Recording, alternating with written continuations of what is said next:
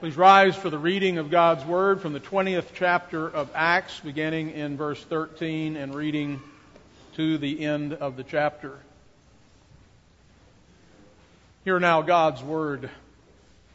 Then we went ahead to the ship and sailed to Assos, there intending to take Paul on board, for so he had given orders, intending himself to go on foot.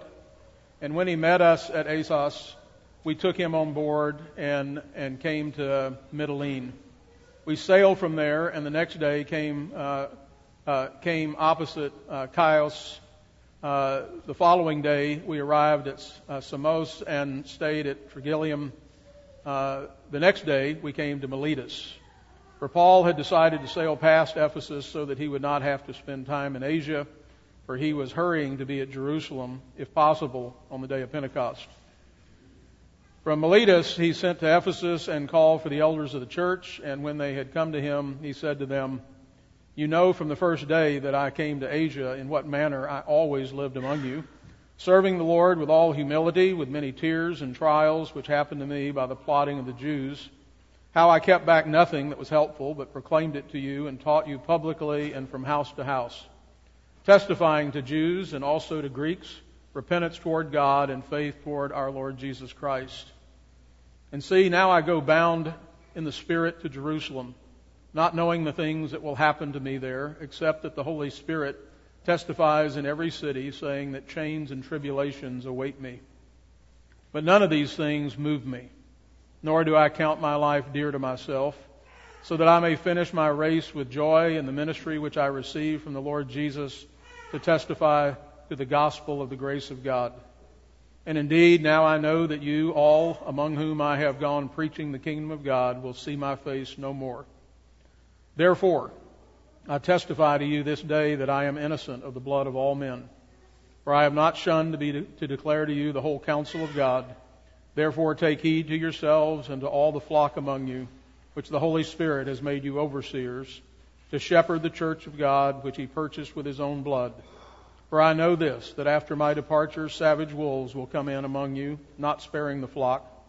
Also from among yourselves men will rise up, speaking perverse things, to draw away the disciples after themselves. Therefore watch and remember that for 3 years I did not cease to warn everyone, night and day, with tears. So now, brethren, I commend you to God and to the word of his grace, which is able to build you up and give you an inheritance among all those who are sanctified. I have coveted no one's silver, gold, or apparel. Yes, you yourselves know that these hands have provided my necessities, and for those who are with me. I have shown you in every way, by laboring like this, that you must support the weak. And remember the words of the Lord Jesus, that he said, "It is more blessed to give than to receive." And when he had said these things, he knelt down and prayed with them all, and they all wept freely and fell on Paul's neck and kissed him, sorrowing most of all for the words which he spoke, that they would see his face no more. And they accompanied him to the ship. And thus far the reading of God's Word, and all God's people said. Amen. You may be seated.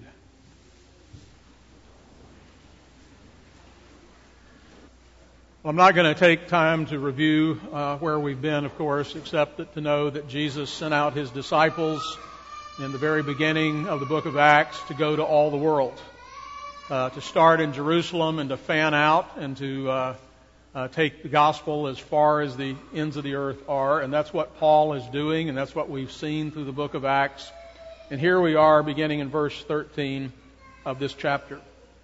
In this next section of Acts, Luke tells us that Paul decided to sail past Ephesus and go straight to Miletus, since he was in a hurry to get to Jerusalem before the day of Pentecost.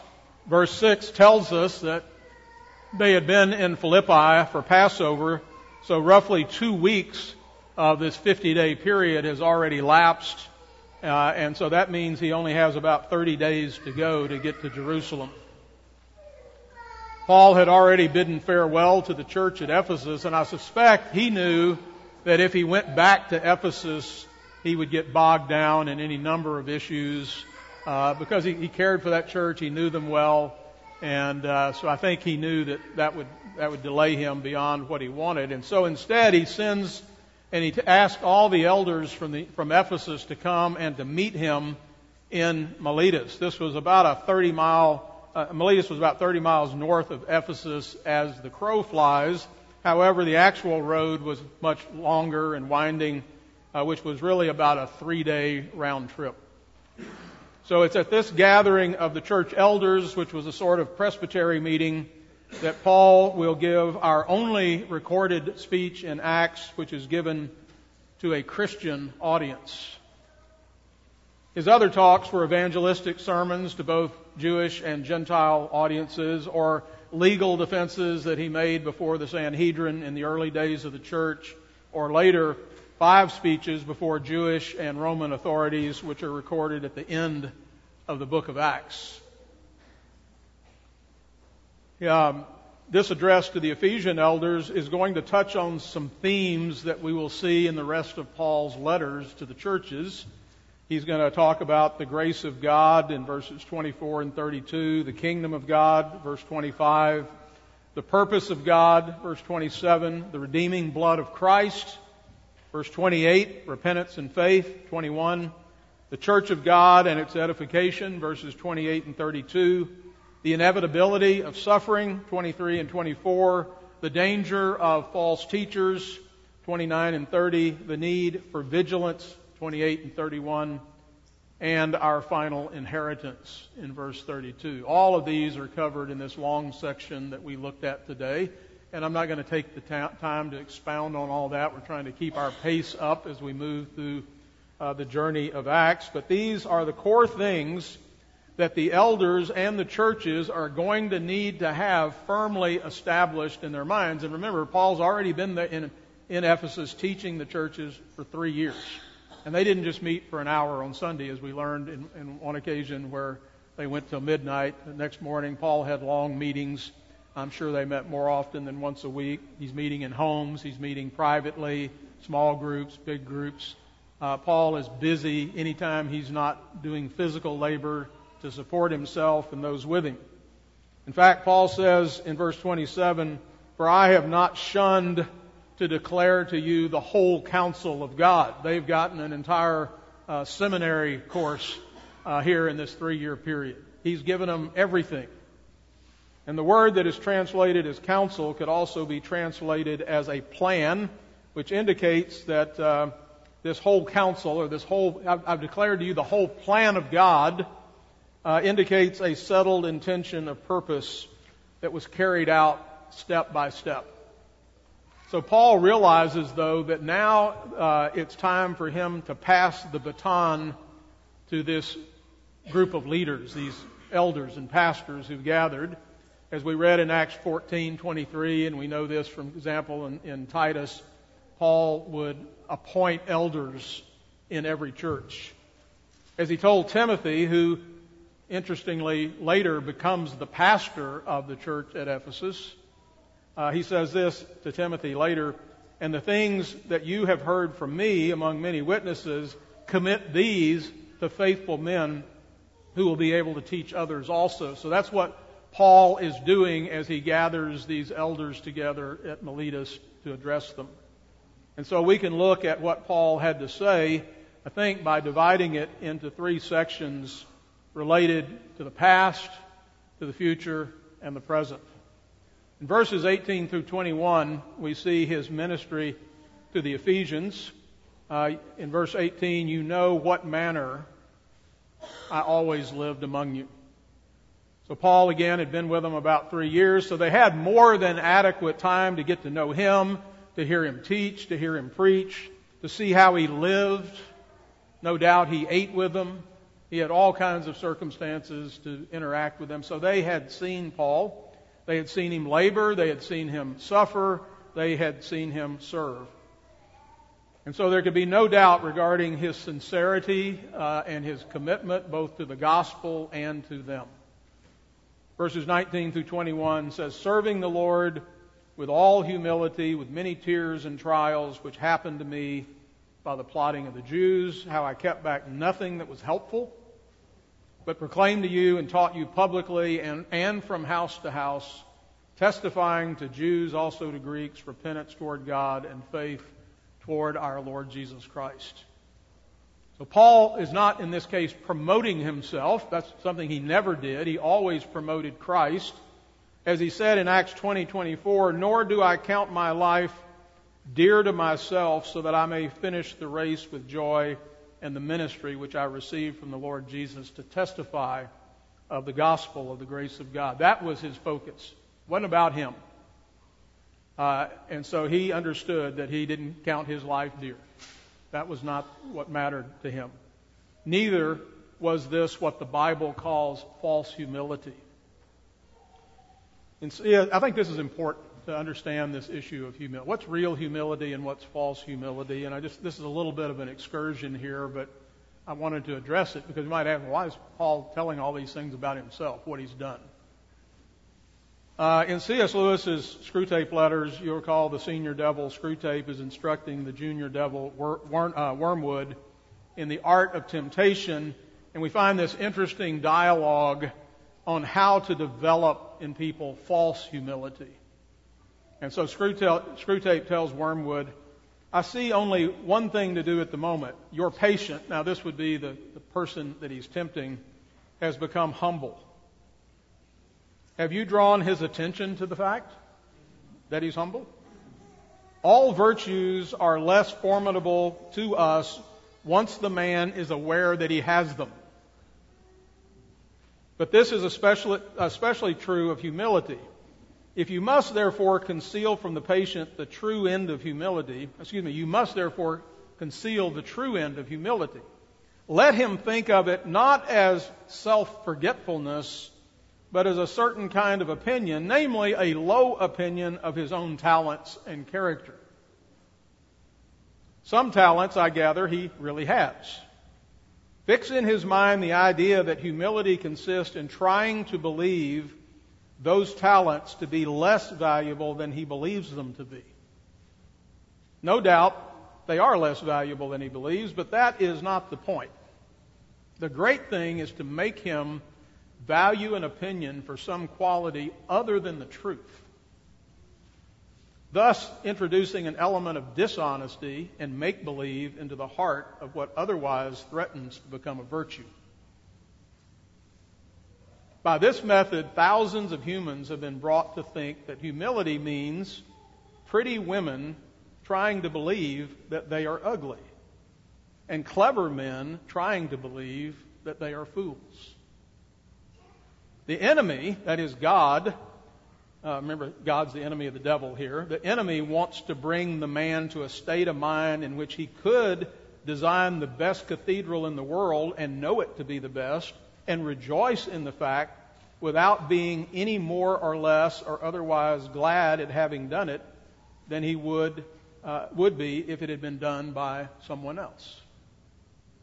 The enemy, that is God, wants him in the end to be so free from any bias in his own favor that he can rejoice in his own talents as frankly and gratefully as in his neighbor's talents. So you see the difference. So Paul is not offering false humility, kind of, oh shucks, poor me, little old me, or is he trying to call attention to himself? He's stating the facts. What he's saying is, these are things that you know because this is what you've seen. I'm not just telling a story here. You've actually witnessed all these things since I've been with you. So in this circumstance, it was completely appropriate for Paul, as a leader, as apostle, to remind these elders of his example. In fact, he actually went into some detail to remind them that he wasn't asking them to do anything that they hadn't seen him do. I remember making one of those wise comments when I was about 20-something to a boss, a cliche. Never ask anybody to do something you're not willing to do yourself. And he corrected me immediately. He said, no, never ask anyone to do something they haven't seen you do. That's a much better standard.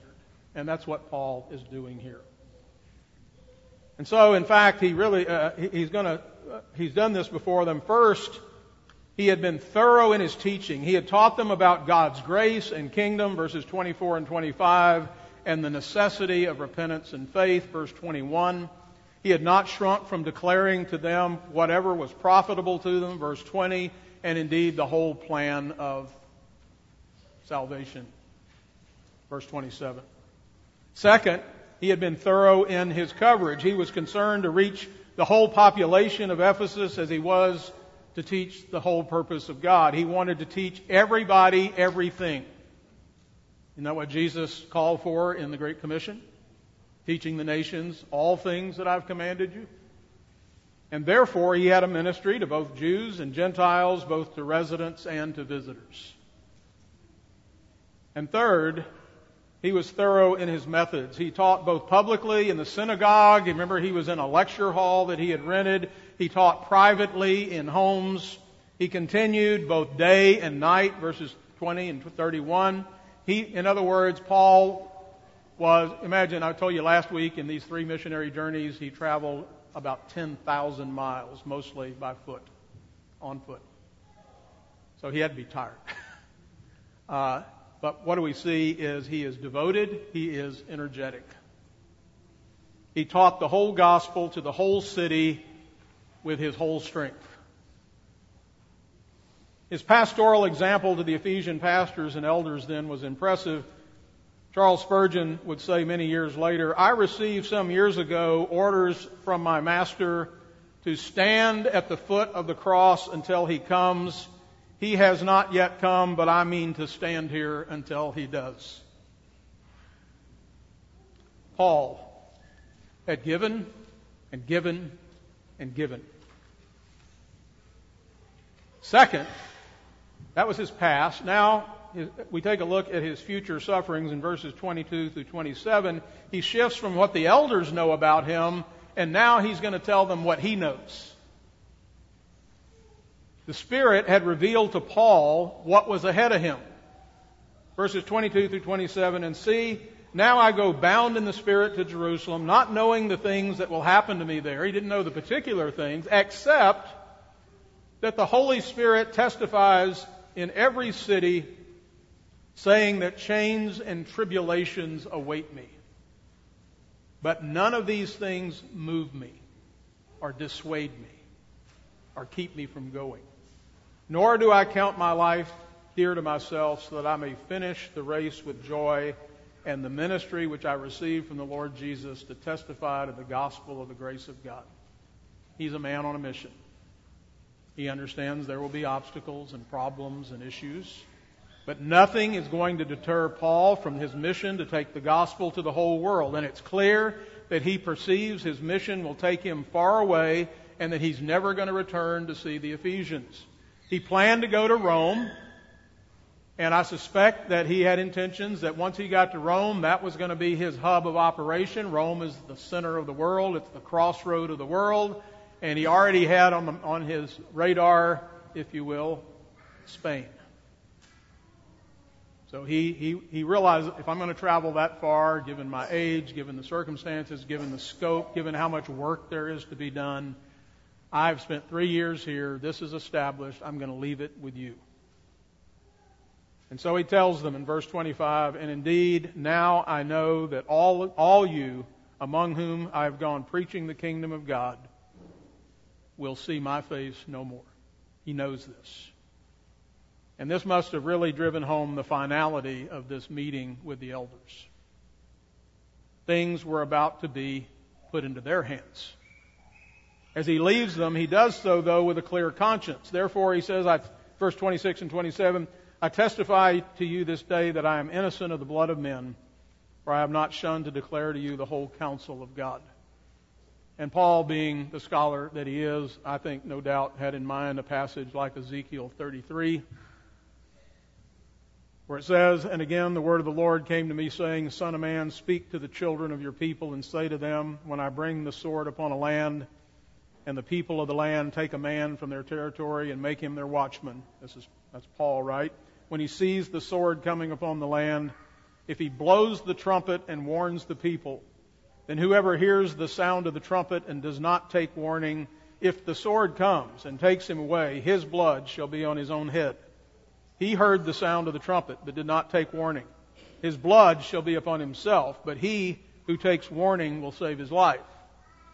But the watchman, again, this is Paul, sees the sword coming, and that was Paul. This is a watchman who sees the sword coming and doesn't blow the trumpet, and the people are not warned, and the sword comes and takes away any person from among them. He is taken away in his own iniquity, but the blood I will require of the watchman's hand. Paul said, I am innocent of anyone's blood. I have proclaimed the gospel. And then third, now we turn to his exhortation to the elders, which is the present. So we've looked at his past, we've thought about where he's headed, and now verses 28 through 35.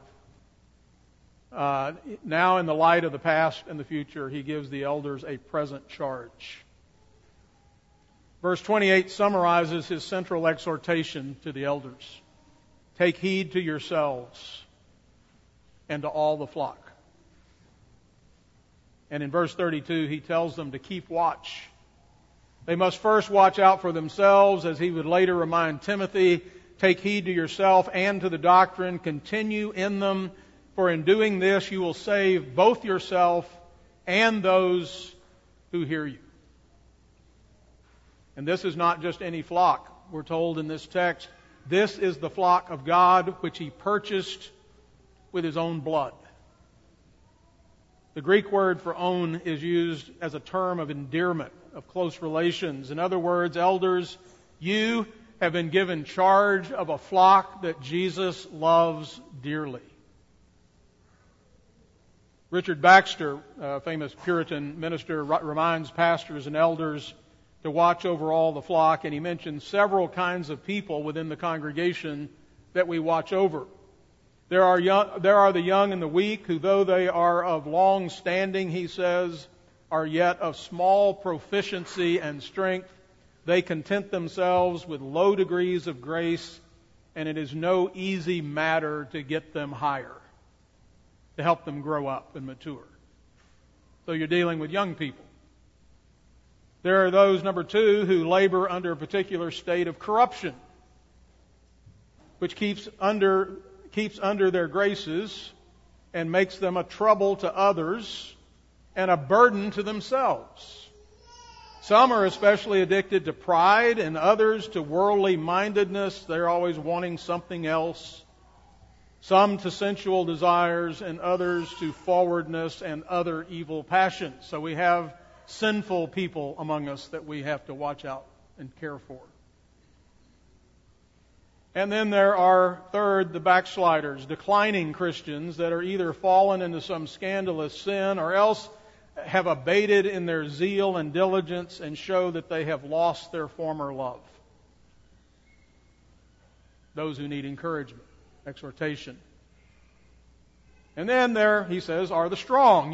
They need you also, elders, for they also have need of our assistance, partly to preserve the grace that they have, partly to help them in making further progress, and partly to direct them in improving their strength for the service of Christ and the assistance of their brethren, and also to encourage them to persevere that they may receive their crown.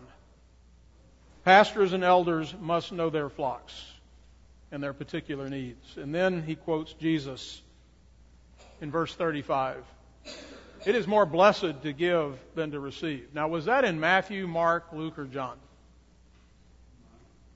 None of them. It's not recorded in any of those. But here's what I'd say to that. We are reminded of what John does say at the end of his gospel in chapter 21, verse 25, where he says this, and there are also many other things that Jesus did, which if they were written one by one, I suppose that even the world itself could not contain the books that would be written. And remember, Jesus had instructed Paul directly. He'd spent many time with his disciples. So, obviously, Jesus had said that. Now, to wrap this up, Paul gives these elders another warning. He said, after I leave you, here's what's going to happen. How did he know this? Well, it's because it's what's been happening. He's seen it happen. He knows human nature. He knows how this works. And so he says in verse 29, for I know this, that after my departure, savage wolves will come in among you, not sparing the flock. Elders, shepherds. In the ancient Near East, wolves were the primary predators of sheep, which were defenseless, and so shepherds could not afford to be lax in their diligence and vigilance, and nor can Christian pastors and elders. And so Jesus had warned, remember in Matthew 5, beware of false prophets who come to you in sheep's clothing, but inwardly they are ravenous wolves. Or as Peter warns in 1 Peter 5:8, be sober, he's speaking to elders here, be sober, be vigilant, because your adversary, the devil, walks about like a roaring lion, seeking whom he may devour. And so the shepherds of Christ's flock have a double duty. They have to feed the sheep, nourish them, make them strong, teach them. And they have to protect them from wolves by warning of errors. As Paul put it to Titus, he says in Titus 1:9, elders must hold fast the faithful word as he has been taught, that he may be able by sound doctrine both to exhort and convict those who contradict. And so again, I suspect Paul now, instead of Ezekiel 33, as we just read, has Ezekiel 34 in mind, which says, in verses 5 and 6, so they were scattered because there was no shepherd. And they became food for all the beasts of the field when they were scattered. My sheep wandered through all the mountains and on every high hill. Yes, my flock was scattered over the whole face of the earth, and no one was seeking or searching for them. And so we can look ahead and see that all of Paul's counsel, in fact, was not heeded on this day, at least some years in the future. Because you remember we read when we get to the book of Revelation and Jesus is speaking to the 7 churches. When he spoke to the church at Ephesus, he commends them for a number of things, but he says this, I have this against you, that you have left your first love. So one other thing I want to make this point, and I'm speaking mainly to the elders who are here among us, but you sheep can listen in. A personal word from me. Shepherding a church is full of many joys. It is full of many satisfactions. Thank you very much. But at times, it can be too much. As Paul said in verse 31, for 3 years I did not cease to warn everyone night and day with tears. Like a parent who has moments of fatigue and even despair, we can be tempted to grow weary in well-doing. In the tyranny of the urgent, we can lose sight of what's important. Paul helps these pastors and elders get a right perspective on what they're doing and what is at stake. And boy, I don't know how much of this sermon is helpful to you today, but I can tell you this is the sermon I needed this week, and for many weeks, really for my whole life. But Paul says to these elders and these pastors, to begin with, the church is God's church. It's not yours. Just like your children are God's children first. And over this church, which belongs to God and has been bought by Christ's blood, the Holy Spirit appoints overseers. This Trinitarian affirmation that the pastoral oversight of the church belongs to the Father, Son, and Holy Spirit should have a profound effect on pastors and elders. This is the flock of God the Father, that purchased by the precious blood of God the Son and supervised by overseers appointed by the Holy Spirit. If the 3 persons of the Trinity are so committed to the welfare of these people, should we not be also? Again, Puritan Richard Baxter wrote, "Oh, then let us hear these arguments of Christ whenever we feel ourselves grow dull and careless. Jesus speaking, did I die for them, and will you not look after them? Were they worth my blood, and are they not worth your labor? Did I come down from heaven to earth to seek and to save that which was lost? And will you not go to the next door or street or village to seek them? How small is your labor and condescension compared to mine? I debased myself to this, but it is your honor to be so employed. I have done and suffered so much for their salvation, and I was willing to make you a co-worker with me. And will you refuse that small amount that lays upon your hands? Paul then offers the elders these words of assurance and comfort. You can imagine these elders are pretty scared. Paul's been here holding their hand for 3 years. So now, brethren, I commend you to God and to the word of His grace, which is able to build you up and give you an inheritance among all those who are sanctified, all those who are set apart. God is the ultimate builder of His church, and He will accomplish this through His word. Moreover, there is this promised inheritance to faithful servants. Peter gives a similar exhortation to elders in 1 Peter 5. He says, "The elders who are among you I exhort, I who am a fellow elder and a witness of the sufferings of Christ and also a partaker of the glory that will be revealed."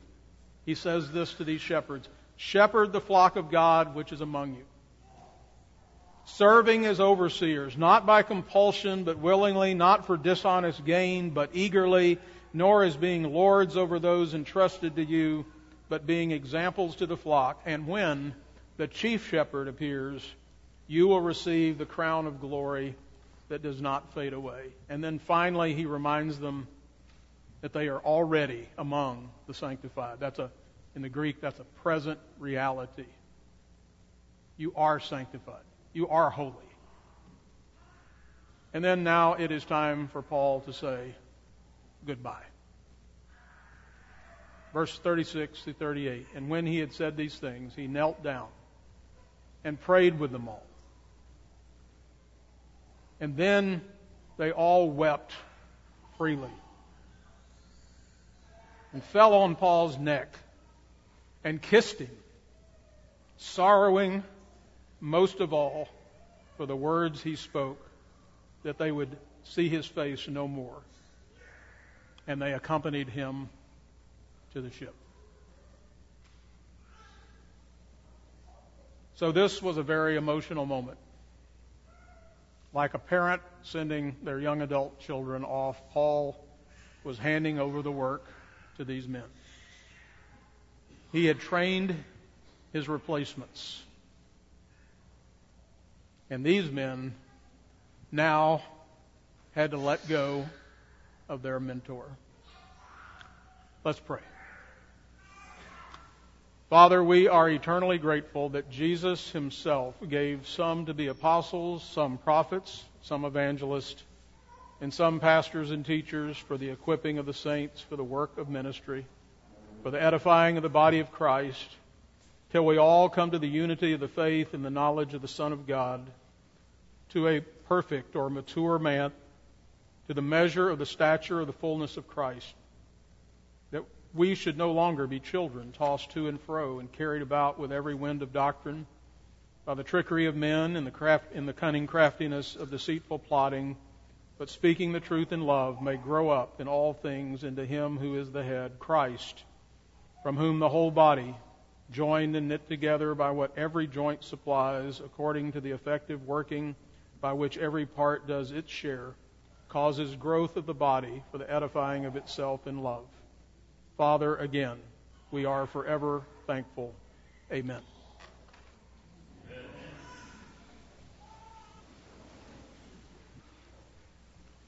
Paul wrote to the church at Colossae in chapter 1, verses 28 and 29, saying, "Him," referring to Jesus, "Him we preach, warning every man and teaching every man in all wisdom, that we may present every man perfect," or mature, "in Christ Jesus.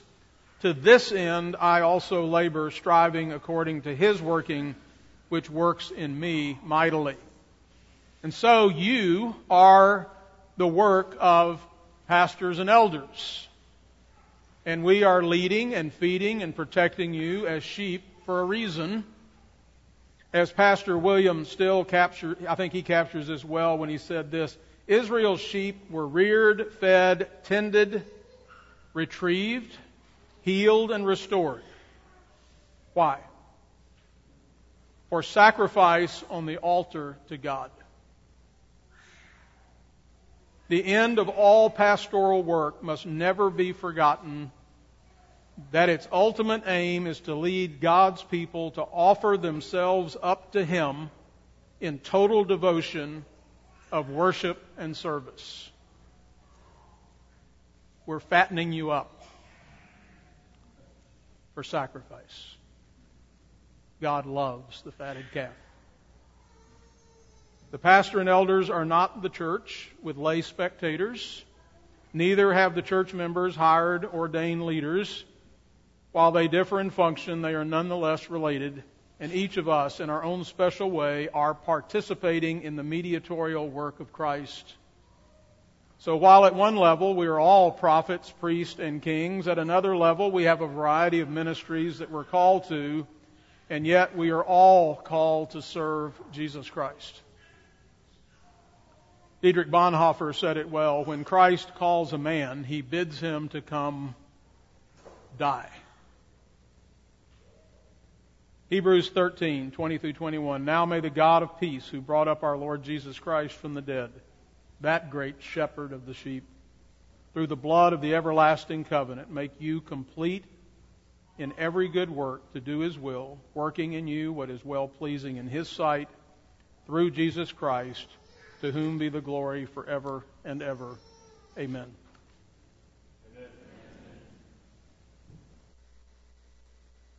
Our Heavenly Father and Savior, keep us as the apple of your eye. Hide us under the shadow of your wings. Keep our souls and deliver us. And let us not be ashamed, for we put our trust in you. Let integrity and uprightness preserve us, for we wait for you. Thank you, Lord Jesus, for giving your sheep eternal life, and for the promise that we shall never perish, neither shall anyone snatch us out of your hand. Bless now this Lord's Day, and may we sanctify it unto you, setting aside our own labors and concerns. May we delight in you and in one another. Bless our food and our conversation, and may they both be used for our good and for your glory. We pray in Jesus' name. Amen.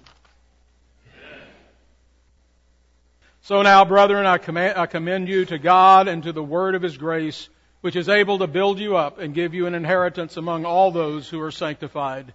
Amen.